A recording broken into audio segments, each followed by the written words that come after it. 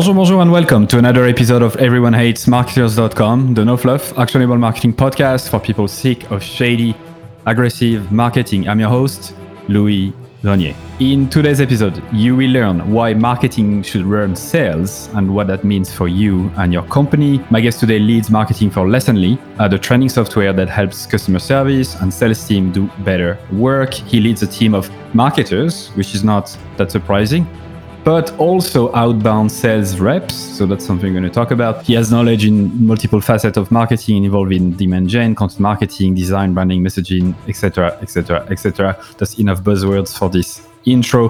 Previously, he worked for Salesforce, ExactTarget, so plenty of experience there. Kyle Lacey, super happy to have you on board. Hey, thanks for having me. Appreciate it. So let's ask the basic question first, but it's actually not so basic. What's the difference between marketing and sales, in your opinion? Like, how would you define each? I think marketing has whether right or wrong, has just more creativity involved because we have to, because we were raised that way as marketers. Sales has a tendency to be more process oriented, scientific in the approach of how you're supposed to sell. You know, whether that's a BDR, how many activities a BDR needs to run in order to get a first meeting or a demo, to, you know, how an account executive is working a sales cycle. And I think that's the main differences. Now, what has changed is that marketing has become more scientific, as, you know, this idea of revenue growth and a revenue leader has started to combine, right, over the years, especially in high growth software. But I'd say those are the biggest differences. And just to go also to talk on foundations, what will be the number one goal of marketing versus number one goal of sales? Well, in my opinion, it's the same. Marketing should own a revenue number, and sales should close that revenue number. Should close it? What do you mean? Meaning that if marketing's sourcing it, marketing should source quite a bit of the deals that sales closes. So we call it direct sourced at Lessonly. So we, as the inbound team, as the outbound team, we are sourcing the deals and sales is closing it. But in the past, marketing has been very much brand oriented and talked a lot about marketing influence or marketing attribution. And I just think that's a bunch of bullshit. You need to own a revenue number. You need to be responsible for generating revenue for the company, and sales is on board. That's why alignment's important, right? Sales is on board to close those deals that you create as marketers. Okay, so you would bring, let's say, just for the sake of the argument, 100 deals to the table that are worth 1 million in total. Yeah. Well, if you talk about like sourcing percentages, right? I think that AEs, account executives, sales reps should be responsible for some self-sourcing, right? Depending on the size of deals and all that crap that you can deal with. But marketing should be responsible for sourcing 50, 60, 70% of revenue, net new revenue, right? Because we are at the front line. We understand messaging. We understand the creative.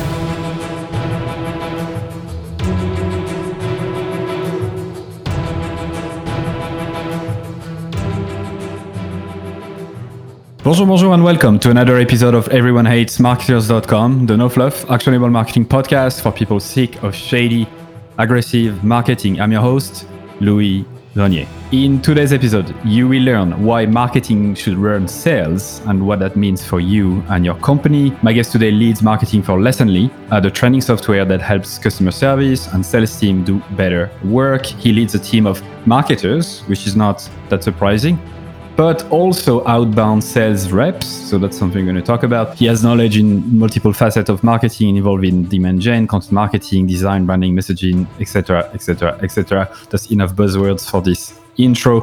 Previously, he worked for Salesforce, ExactTarget, so plenty of experience there. Kyle Lacey, super happy to have you on board. Hey, thanks for having me. Appreciate it. So let's ask the basic question first, but it's actually not so basic.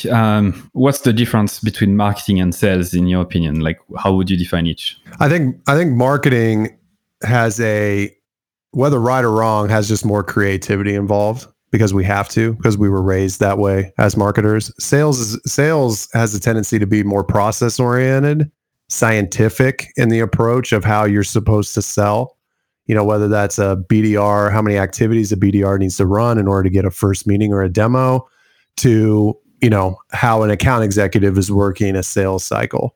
And I think that's the main differences. Now, what has changed is that marketing has become more scientific, as this idea of revenue growth and a revenue leader has started to combine, right, over the years, especially in high growth software.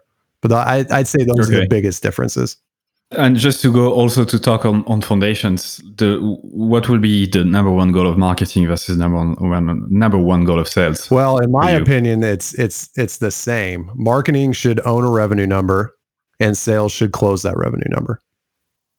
Should close it. What do you mean? Mean that if marketing's sourcing it, marketing should source quite a bit of the deals that sales closes. So okay, we call it direct sourced at Lessonly. So we, as the inbound team, as the outbound team, we are sourcing the deals and sales is closing it. But in the past, marketing has been very much brand oriented and talked a lot about marketing influence or marketing attribution.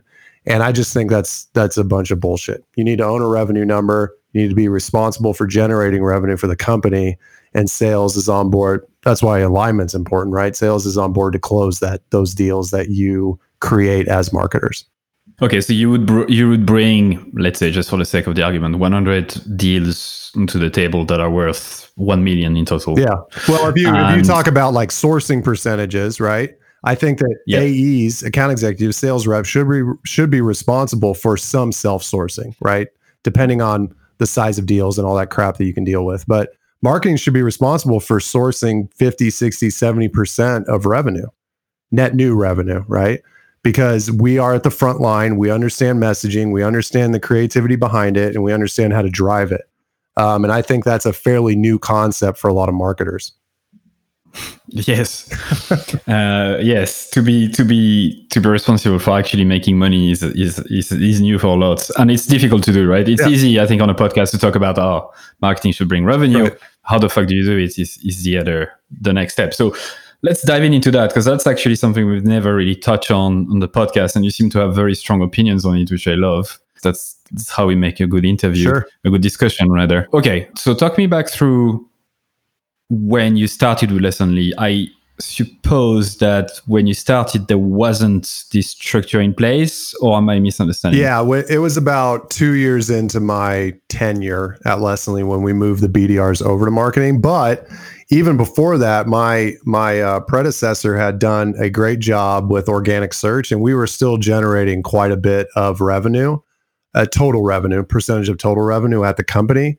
When we decided to move BDRs over, it was just the realization that it made more sense in marketing at Lessonly at the time. Okay. So BDRs you would consider them to be like outbound. They would reach out to companies, right? Yep. They would do like, I don't know, cold calling, emailing, getting in touch on LinkedIn, stuff like that. While the traditional marketers in the team would be the inbound side of things. Yeah. So we have an inbound team and we have an outbound team, and they, it's outbound sales and inbound to the website. How many for each, roughly? Like, what's the number of people? For the outbound side, we have 16 or 17. On the inbound side, the inbound team is made up of MarTech, content, and inbound SDRs. So from an inbound SDR standpoint, we have 4. Right. So inbound SDRs are folks who only pick up folks who showed interest in Lessonly in the first place. Yep. Okay. And then the rest is the traditional marketers, like content marketers. Yep. Okay. So tell me about the way things are structured, because it sounds like pretty good on paper, but again, how do you measure those things? How do you know inbound, like the marketing side is bringing X number of revenue? Like, what's the setup? So we have, the way that we measure inbound is a first meeting goal. How many meetings did they book in a quarter for the account executives to work? And then closed won revenue. So how much revenue did those meetings generate? And that's how we measure the inbound team. Outbound team, it's dependent on segment. We have a SMB segment and we have an enterprise segment. The SMB segment is measured on first meetings created and revenue generated. Enterprise is a little bit different because sales cycles are so much longer. They're measured on what would be traditionally called sales qualified. So an opportunity, like the AE said, I'm going to move it into an opportunity, and pipeline. So they are responsible for pipeline gen and qualified first meetings, I guess is the best way to describe it, outside of just close one revenue. We look at close one revenue, but it's annual because sales cycles are so long. So, okay, let's talk about the inbound marketing, like the marketing side of things. So what you measure is number of leads generated, number of meeting booked. Yep. Overall, like that's roughly, it seems the key, the only metric that matters, to simplify. How do you know that marketing is responsible for I don't know, the meetings that they booked? Like what's the setup that leads you to know actually they come from marketing activities? There's two ways. Number one is, was it sourced from marketing? Did an inbound rep work the deal on our website, on Drift, our chatbot, on the phone, and did they book the meeting for the AE? So that's all of it. It's all direct sourced. Did the outbound SCR book the meeting? And then outside of that, if we book the meeting, but it takes 90 days or more for something to happen, then we lose that source information. So it's usually just, did we book the meeting? Did we set it up as a marketing team? And did it close? That's kind of what we're looking at. Okay. And so they could come from many different channels, right? Yeah. So so at Lessonly, what's roughly the percentage like of where are they coming from? Is it mostly organic search? Organic? We got a really strong organic search strategy. So 50-60% of net new revenue, which would include meetings book, is organic. The rest is PPC. Organic branded and non-branded? Non-branded, both. Okay, both. More non-branded. More just and I'm getting out of my comfort zone here. I would say keyword specific, not Lessonly. Is that what you're asking? Okay. Yeah, exactly. Most of it's keywords. Okay, and then you have paid, which also touch probably on both brand and non-branded keywords. And then outside of that, it's mostly crumbs. I mean, maybe. Yeah, we've got outbound. It depends on segment as well. Like for our enterprise segment, 100%. Well, no, that's not true. 90% is sourced by the outbound team. Inbound, we still have a considerable amount coming inbound, but we don't have any. It's really hard to control levers on the inbound side if it's not organic search. What do you mean? Meaning we don't necessarily know what lever to pull in our enterprise segment to increase inbound leads on the enterprise side. Right now, we're just working what's coming in. And that's something we got to figure out as marketers, right? In order to scale, but we're still trying to work that out in terms of why they're coming to the site. Okay. So let's say you leave the job and you go to another company with roughly similar system, where you rely on both inbound and outbound. What would be your way to set up an operation in order to get to the point that where you are at Lessonly today? Like, where would you start? Assuming, let's just assume a few things. Assuming there is a product that is good enough to be sold, assuming that there is some sort of a start of a brand recognition, like people start to understand that this is a good thing, assuming that the target audiences understand like this is a big pain and like all the normal kind of conditions that makes a company worth joining. But they don't really have anything in place. They just get random leads coming in. Mm-hmm. How would you go about it, and how would you advise folks listening right now to set things up in the same way? I mean, the first step would be looking at budget and making sure that you are spending a certain amount of money on brand. And brand, for us, we spend 25% of our annual marketing budget is on brand. So that includes direct mail, events that we don't really necessarily care are generating business, a lot of the experiential stuff that we do, like board games and just things that are just fun.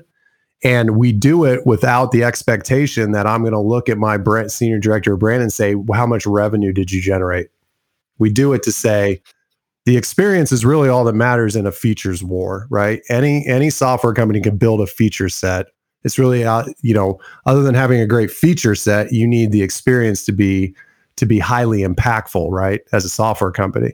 And so, especially a software company at scale. So number one, look at the budget, 50-50 split. 50% should be spent on rev generating. 50% should be paid on some type of brand campaign, or you can do 75-25. The other side of it is get a badass graphic designer. All this shit. I like that. Okay. All this crap on like, you should hire a product marketer for it. No, a really, really good graphic designer. And you're familiar with Dave Gerhardt. We all are. He says the same thing. Everyone is at this stage. He's good at it. Fucking that is we have two on our brand team. We have two full-time designers. We have a videographer and we have a web dev. And that's so you are a media company. Yeah. Really. Well, like we have an internal agency, basically, is how I think about it. Right. And that is so important. That is so important.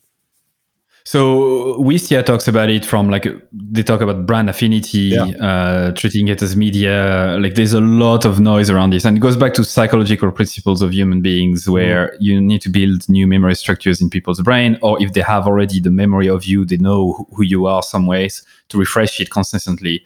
And you need to show up so that they never forget about you. And when there are the category buyers, when they're ready to buy from you, or when they are ready to buy, they think of you first, right? Like that's kind of the fucking, that's the golden growth loop or golden funnel or whatever you want to call it. That's the beauty of it. So go ahead. Well, I mean, the main problem though, is that most marketers fall back 100% on their job on that, which is not measurable and shouldn't be measurable. That's why I am very, very, very, very aggressive with the idea that you have to have some portion of your team own a revenue number. The board is not going to give you a seat at the table unless you do. If you do not own a revenue number, that's why it's easy at Lessonly. We can do cool things like design a board game where we don't say how much influence did that, how much pipe did that influence or whatever the hell we're talking about at the time. We just say it's a damn cool idea. We did it and we shipped it and it's fun. And that's it. And we move on because we have an arm of the team that is generating money that we own. Now it's more stressful as a leader. However, you have the ability to do things that you are not able to do because marketers just think primarily about brand. Okay, I'm off my soapbox. Well, I would actually argue that some marketers think primarily about performance marketing and conversion. And then they lose the other side of it. Yeah, and so I see the super profiles all the time. So it's important to have both. You can't. I don't think you can be a good marketing leader without having both. And so let's talk about the first thing you said, which is 25-75 or 50-50. I mean, there are even research done that show that it should be roughly 60-40, 60% brand building and 40% activation, performance, revenue generation. The opposite? Yeah. Oh, interesting. Yeah. I mean, again, like you can find anything. I don't have the... I need to find the name of it, but it's actually a pretty conclusive study that was shared by, I think, Byron Sharp, and also Mark Ritson. And so it seems to be quite, thorough. Anyway, it doesn't really matter the exact percentage. What matters is that it needs to be done, and you can't measure it. Now, you start in a new business. How the fuck do you convince the board to say, listen, we're going to do cool shit, build an agency, and 25% of the budget is going to be blown into creative shit. But here's the kicker. You won't know that it works. Yeah. You know what? Honestly, I don't remember what I did three or 4 years ago when I joined Lessonly, but what I would say is that you do the revenue first. You show revenue growth, your CEO, the board, like they're not going to care that you did a board game. They're going to say, wow, that's really cool. I want to do that for my other portfolio companies. But if you're not generating revenue and all you're doing is spending time on cool shit, you're going to be called out at some point, in my opinion, which is, to your point, it's very important to have a mix of both. Okay, so you join this company. And so the first thing that you do to make sure that people like you, people know that you're good at your job and you actually bring revenue is you focus on the revenue side to start with. You feed the sales team. Okay, so how do you do it? How would you do it? Assuming again that we are in a model where you have a sales team in there. Yeah, it depends. I mean, it depends on a lot of factors, that. But if it's enterprise, I have a completely different answer than SMB. I think that from an enterprise standpoint, you need to scale quickly, and you can't go this route of just hiring 2 account executives and trying to figure out what's repeatable. You need to hire 5. They're expensive. and you should hire 5 BDRs, and you should have an account list that you want to target, and you go through that account-based marketing approach, right? On the SMB side, I wouldn't, a lot of people say you should start with organic. It took us, it was in development 3 to 4 years before I joined Lessonly for it to start working. So this idea that you have a business and you're just going to start producing blog posts and it's going to drive organic traffic, I just think it's ridiculous. Now, you should start doing it if you want to see that impact 2 or 3 years from now, right? But for me, it's, you got to find repeatability. You've got to spend the money to do it. Google Ads, Bing, newsletters, whatever. I mean, whatever you test constantly. We have a pretty rigorous click rate optimization tests that we do every 2 weeks. And that includes certain keywords. That includes, a landing page design. That includes a new Facebook ad campaign to see what's going to work. So if you're going to do it, you need some money to do it. And then you constantly test on what's working. And if it does work, then you put just a little bit more money in and you scale it as slow as you can scale. I mean, scaling shouldn't be slow, but you get what I'm saying. So here we're talking about demand capture in a sense, right? Like we're not expecting long funnel. Like we go for the revenue, for the sale straight away, and we set up the foundation so that we get most of it as quickly as possible. But it's also it's also dependent on the type of bit. Like if it's a product-led growth business like Calendly or Typeform, like I have a completely different, that's all about volume, right? You want to get as many people as possible on this platform. And that's more like a B2C type play than something like Lessonly that's turning into more of an enterprise play. Like it's just, the go-to-markets are just very different. Right. Okay. So let's cover, based on the listeners and based on who listens and knowing a bit about them, I would suspect that less care about enterprise and more of them would care about either like SMB, a lot of potential clients, smaller revenue per client. And a lot of them selling either a product or a service. And so let's try to go through, try to find fundamentals there that could be applied to them, right? Yeah. I mean, it sounds like, go ahead. Sorry, I keep interrupting you. You're right. very, very American of me. I'm sorry. For me, the first step's the website. If you're saying day one, like I am optimizing the shit out of that website and I'm breaking it, because most people think about it secondary to all the tactics, but your most important product outside of your software or your service is your website. And most people don't optimize it. Like they're not using the Lighthouse Chrome extension to do like page load times. If I'm selling a service and you do a great job of marketing that service, and I come to your website and it does not load on my mobile phone, or I can't click your phone number on your site, like you're just breaking the experience. You're breaking the sales process. So first step for me is optimizing the website right off the bat. I don't care what you sell. I don't care if it's a plumbing company or you're selling trading software. All right, I'll stop. So what's the number one method? What's the number one method to optimize it? Like, how do you know whether it's broken or not? I usually look at load time. And, Lighthouse is an awesome Chrome extension you can download that was built by Google developers, and it will give you scores on whatever page you're on how Google is viewing your website. So it's pretty cool. It's like 0 to 100, I think. And it turns red if you're terrible, which is most people, because Google robots are crazy. But it's very, very, very important to look at, because Google now, it has over the past 2 years started ranking off of load time. So even if you were number one on an organic keyword, your load time's 5 seconds, they're going to kill you. They're going to kill you because it's a bad experience. So now what if you have a fast website, but is shitty positioning, shitty messaging? What's bad messaging? Is that what you're asking? No, I mean, like, okay, like you could have a fast website that says that is absolutely horseshit. Yeah, absolutely. Right? Absolutely. 100%. Okay. So that's also part of it, yeah? Absolutely. So optimizing first is load time, get the thing working appropriately, and then talk to your customers. Try to figure out why they're buying from you and put that on the website. I don't want to see any like, hey, we sat into a conference room and spent 6 hours trying to come up with copy and we actually didn't talk to anybody that buys from us. I mean, it's crazy. 6 hours. You're being very conservative and nice. I've seen 6 days, 6 weeks. That's fair. So talking to customers, right?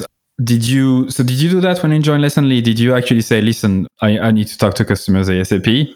Yeah, I took I was lucky because I came from the venture capital firm that invested in Lessonly. So I had some background information there, but I spent a month observing when I first joined. So I did not, I joined in February. I spent the entire month of February just observing and taking notes, which I would say anybody moving into a position like that, I think you should do. I think everybody should do it, which also included talking to customers. I will say that has fallen off over the years.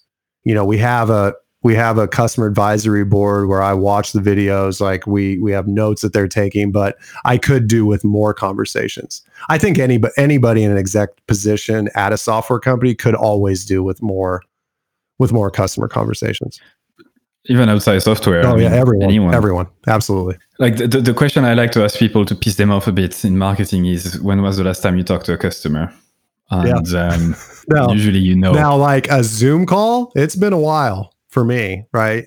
Now we have a customer community that's a mobile app called Llama Nation that we use to communicate with customers and talk to customers and get product feedback and stuff like that. But like one-on-one, it's been a while for me, honestly. So that, so it's time. Pandemic or not, like I definitely need to do more of it. You need to get your shit together. I know. I was about to say that. Up.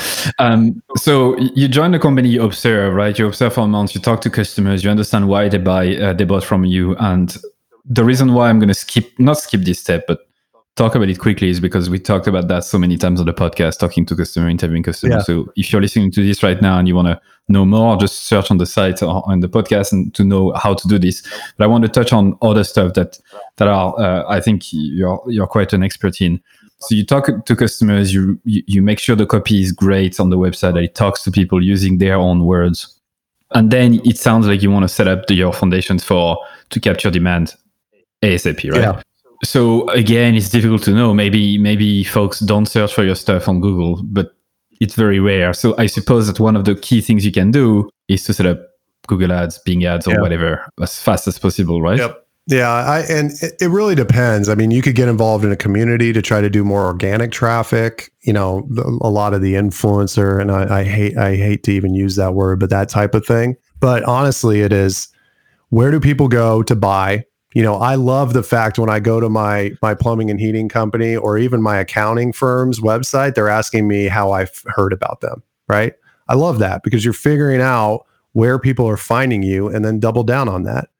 And then, and then test everything. I mean, that's, for me, the one mistake that I did make when it had to do with messaging and positioning and persona development, that type of stuff, is that I spent a lot of time early on doing it. And then I lost track of it, which, because I was focused so much on other things. And now coming back around, we have to do more of it now as a company because we lost track of it earlier on. Which is very important to know. You need to have some type of rigor on your ICP and customer profile and all that crap. I don't want to use too many words. So before we go on to that, I want to touch back on something you said, which is asking people, where did you hear from us in the first place? And this is critical because Google Analytics is lying to you, and you need to be very careful with those sources and channels. I fucking hate this for the reason that it's not because it's coming from Google Organic that this is where they heard from you. Like, how would have they searched your fucking name in the first place without having heard from you before that? So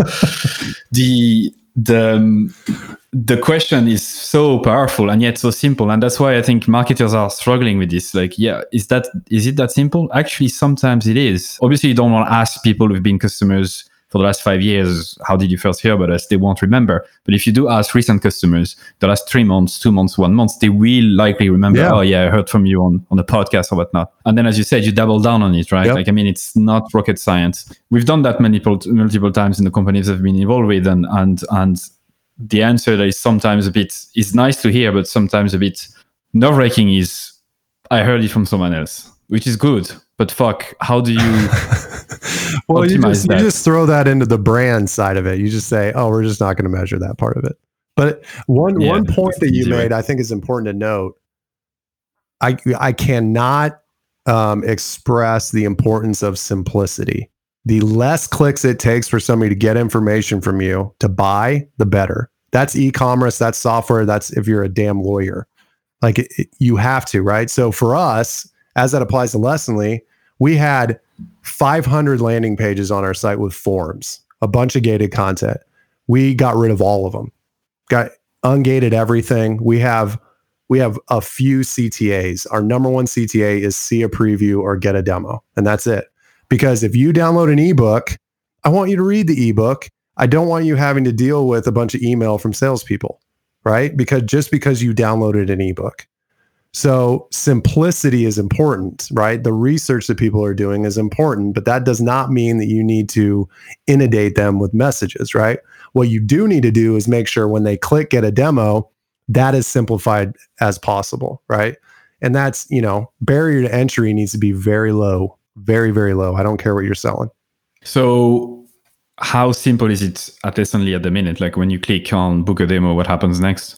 If you click book a demo, you can fill out a form and then you'll get hit up by an SDR because you're a qualified lead, right? You said, I'm interested in seeing a demo. How we've simplified it is using Drift. We have a lot of Drift functionality on the site for people to chat with our sales reps.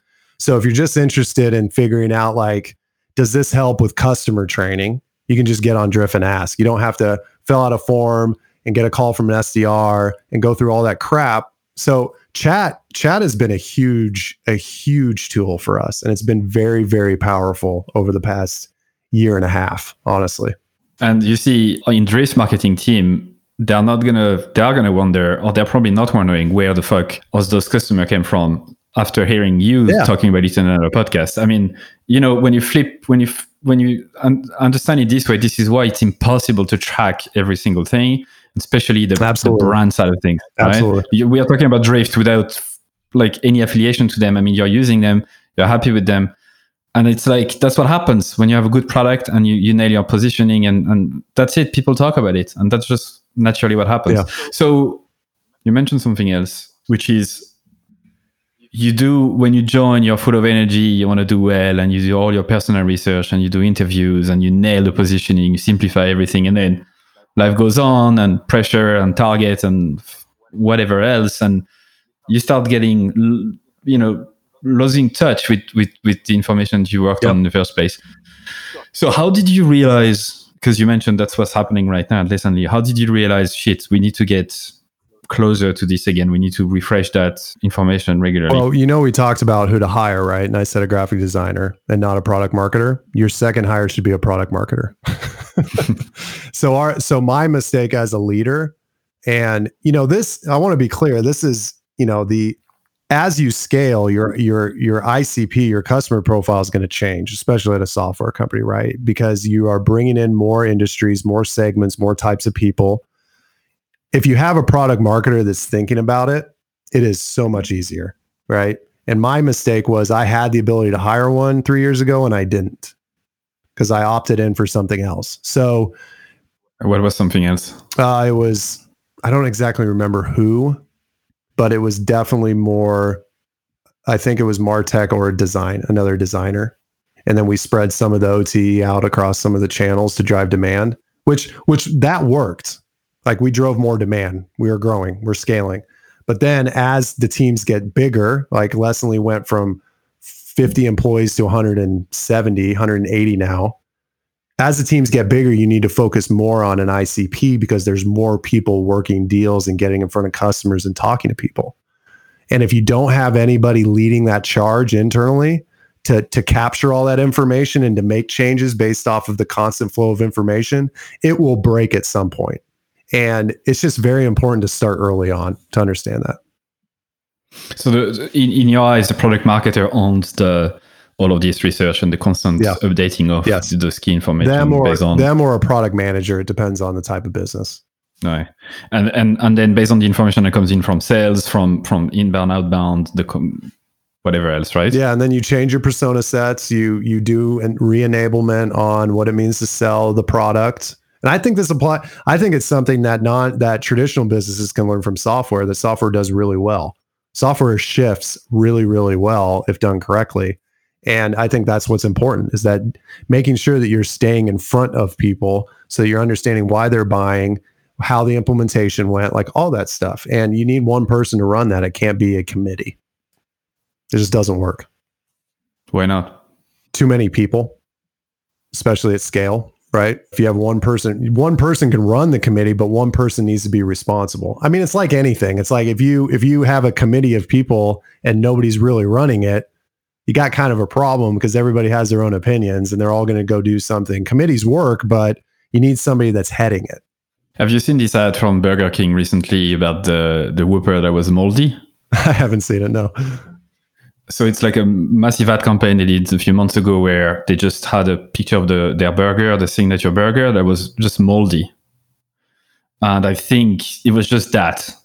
And the reason they did it is to take a dig at McDonald's that basically doesn't get moldy because it's full of chemicals. So they basically say, it's good shit. The reason why I'm telling you this is because I think if it was brought to a committee, is this a good idea? Everyone would have found 5 ideas not to do this.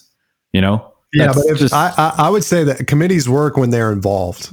Like we have what we call squads on the marketing team, and it's cross-functional. So if we're trying to figure out how to sell, not the same thing, but if they're involved in the creation and the production and the distribution of the idea, it works. If you have a committee making decisions on whether or not to do something, it is terrible, right? So. Okay. And I think that's the difference. And I should just say squad, because when I say committee, people just glaze over and like, oh God, I do not want to be involved in a committee. When I hear committees, like more like fucking stakeholders and VPs together standing on stuff. Like what we mean more is like what you're talking about is cross-functional teams that work together towards the same goal. Okay. So we've unpacked a lot of stuff there. So you joined, you set up the performance side, the demand capture, making sure it works, you optimize it, you understand where people have heard from you in the first place, you constantly update your personal profile, you talk to customers, and then we start to have a bit more leadway to actually do brand shit, brand building and all. Yep. Is it when you start saying, listen, we've done some good work now it's time to increase the volume when it comes to the brand? I didn't ask. I don't think you should. I think you should just start doing it. Start doing. So what did you start doing? Well, we started with direct mail. We started doing cool direct mail. We were trying, examples are, we would send a clear glass box with an Apple Watch in it to a person, and they had to get the code from the sales rep in order to open it. You had like the board games that we designed. Ollie Llama's our mascot. We have a Lego llama that you can put together. A lot of brand swag and t-shirts and stuff that we spend a lot of time designing because we want them to look cool. We want them to just not be a logo, right?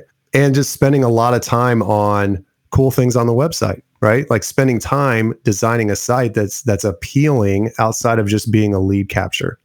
And you can only do that if you do the lead capture first, because that's what drives revenue and that's what funds companies. Most companies. Most companies. So how did you pick those ideas, like those crazy ideas, or what was the process? I got very lucky that I inherited a group of people that are extremely good at it. That is not. What are the profiles? We had a senior director of brand that used to be in an agency, videographer. We had designers that were previous agencies. So there's a theme there. And then we had really, really good startup marketers that were on the team. We had a really good writer on the team. And then we expanded the team outside of that. What's been interesting is that our profile is kind of spread out all over. Like we've hired people with experience in software, but our director of inbound, who runs the majority of our revenue gen projects, Ben Battaglia, came from ministry. He wasn't even in software at all. And he, our interview process, he won us over and he joined, and he has been huge for this team, right? So it's we're a little weird in the way we build out a team in a good way, but the first people were brand, really, really good brand people. We only have a few minutes, which is a shame. I would have ask you way more questions on this, but it's all good. So the last question before I ask you the two final questions I always ask, those ideas such as like sending direct mail and stuff still sound very much like I wouldn't say demand capture, but it's very close to, you expected a meeting to be booked out of it, right? It was still kind of close to a goal, no? No, the example I gave you, we did, which is a terrible example to give you, which is the Apple Watch. I just like the idea. Most of our direct mail doesn't have a call to action, really. It's mostly just like we've sent, we give a golden llama every quarter to an employee that lives the values of Lessonly. And we've sent close to 5,000 golden llamas out to customers and prospects to give to their employees. And we don't have a CTA on it. It's like, hey, we want you to recognize your teammates that are doing great work. And then we have a landing page on the site, and that's it. What's the size of the llama? It's like 3 inches. It's like, I mean, I had to spray paint the first 2,000 of them, so I'm probably going to die very young. Yes, that sounds like it. That was quite underwhelming. I was expecting like a no fucking llama. Like we recently had a Better Work Week, which is, July 31st is Better Work Day in Indiana, where we're based, and blah blah blah.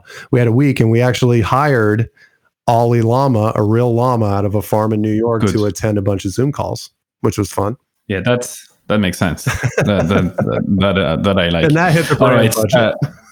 Yeah, that's when you can do actual cool stuff. That's what it means. So, Carl, you've been a pleasure. Thanks for going through all of those details and being candid about your experience. What are the top 3 resources you'd recommend listeners today? Number 1 is OpenView Ventures website, ov.vc. It's one that I go and read every day. I think they are the best venture capital firm in the world. Of course, I'm a little biased, but outside of that, LinkedIn. I spend a lot of time on LinkedIn. I think there's great. You do. You're always live when I'm there. Always there. And then third would be, you even prepped me for these, didn't you? I did, and you didn't do your fucking work. No, I only have 2. It's like, what the hell? I've got 2 kids. What the hell else can I do? The third one would be, I spend a lot of time in biographies in history. So a lot of presidents, Theodore Roosevelt, stuff like that. I highly encourage people to get out of business books every once in a while and read about what's happened, because I think it's very, very important to frame on how you think about the world, how you do work, and how you think about yourself. Not The Art of the Deal by Trump, though. Like no, not Trump's books. No, I'm cool. I am from Indiana, but I'm not a Trump fan. Okay. All right, Kyle, you've been a pleasure. Thanks so much. Yeah, thank you.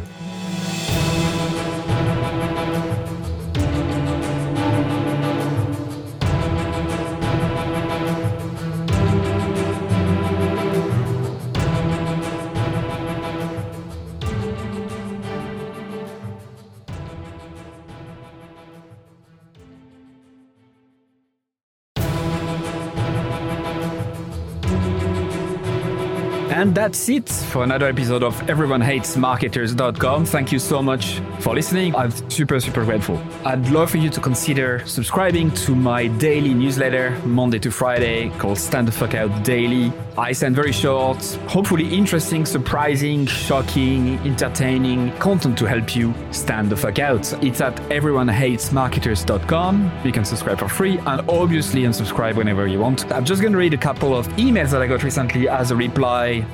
Juma said, your content attacks the mind primarily, which is such a good thing because most of us are skilled at what we do, but we don't have the courage to do it our way. Mark, who just subscribed a couple days before, said, this is my first issue of your newsletter. Love it. Glad I subscribed.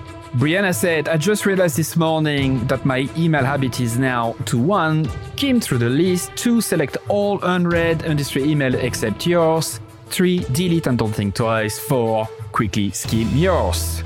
Amy said, also loving the new content that's coming from you. It feels really lovely. Candle said, I like your writing a lot. It really resonates. There's so much bullshit out there. It's good to touch the authentic.